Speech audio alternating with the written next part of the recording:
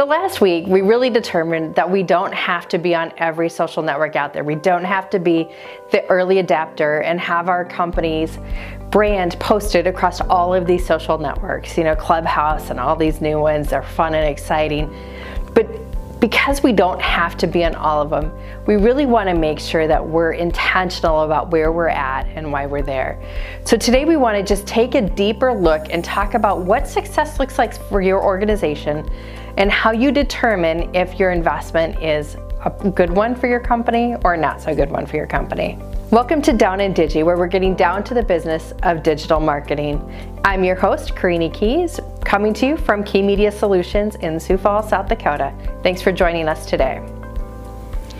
So many businesses really define their social media success based purely on the number of followers or fans they have on their page. And while this isn't necessarily a bad metric, we also know that any organization out there can just go and buy likes and buy followers. But that doesn't make them good for your organization, nor does it mean that your social media is successful. So what really matters when you're looking at how to determine success for your social marketing efforts? That's what we want to dig into, and we really want to start by looking at the quality of those likes and the quality of the followers you have, whether it's in Twitter, whether it's in LinkedIn. What are those pieces that really determine the best followers and really the engaged numbers? Whether you have 100 or whether you have 10,000, if those people are not engaging with you actively, spending time reading the content that you're putting out there, liking, commenting, posting, asking questions, sharing, doing things that really determine what that engagement level is, there's not a lot of value for that individual as it comes to your organization. So you really want to be intentional about building good quality followers and not just buy a mass number of followers. To do that, focus on the content that you're producing. Be really intentional and consistent about putting information on your social pages that are interesting or relevant to your clients. Understanding their journey, where they're in, how and when they make decisions, what questions they have of your team and of your customer service or your salespeople, how often they ask those questions, and what stage of the funnel that those come up in, are all ways to really provide engaging content on your social media that's going to really speak to your customer and bring them in.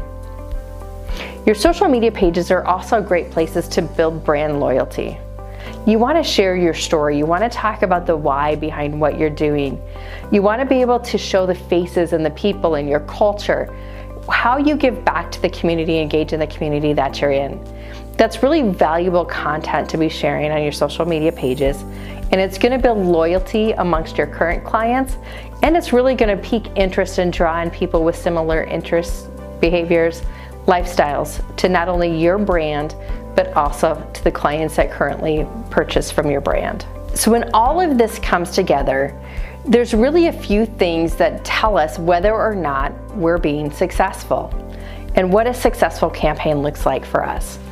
We know that when we have engaging content and our fans, our followers, our Twitterverse, whatever you want to call them, are engaging with us on our social media pages, again, whether it's 100 or 1,000 or 10,000, that we're going to have a larger reach within our community.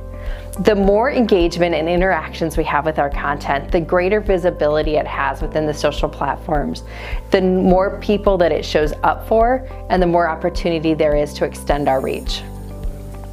We also know that a successful campaign adds legitimacy, and that can be seen by the number of followers, but also by reviews, activities, ratings, and similar content that happens, engagements that happen on your social media site.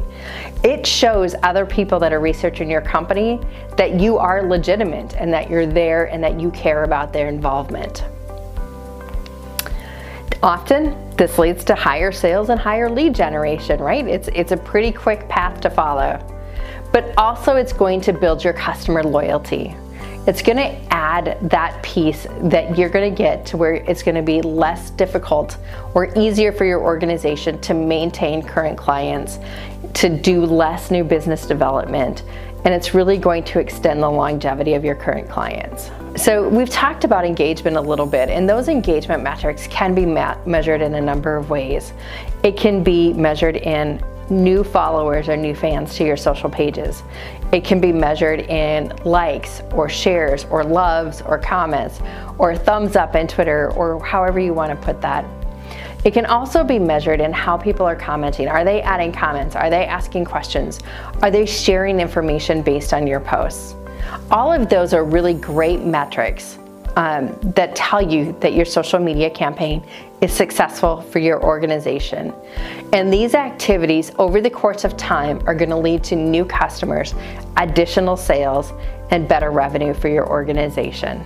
Social media marketing is really about being social. People do not go to YouTube or Snapchat or Twitter or Instagram to be sold to. They go there for entertainment and connection purposes. While it's a great channel for your marketing, it is not necessarily the best or strongest immediate sale lead generation platform. It does take time to reap the benefits of those investments. So know going into it that it's not an immediate, you're not going to put an ad out today and get a sale tomorrow. Well, sometimes. Most cases that's not the situation. But it does build loyalty over time, it builds connection over time, and it builds those relationships over time that are going to be lasting and more beneficial for your organization in the long run.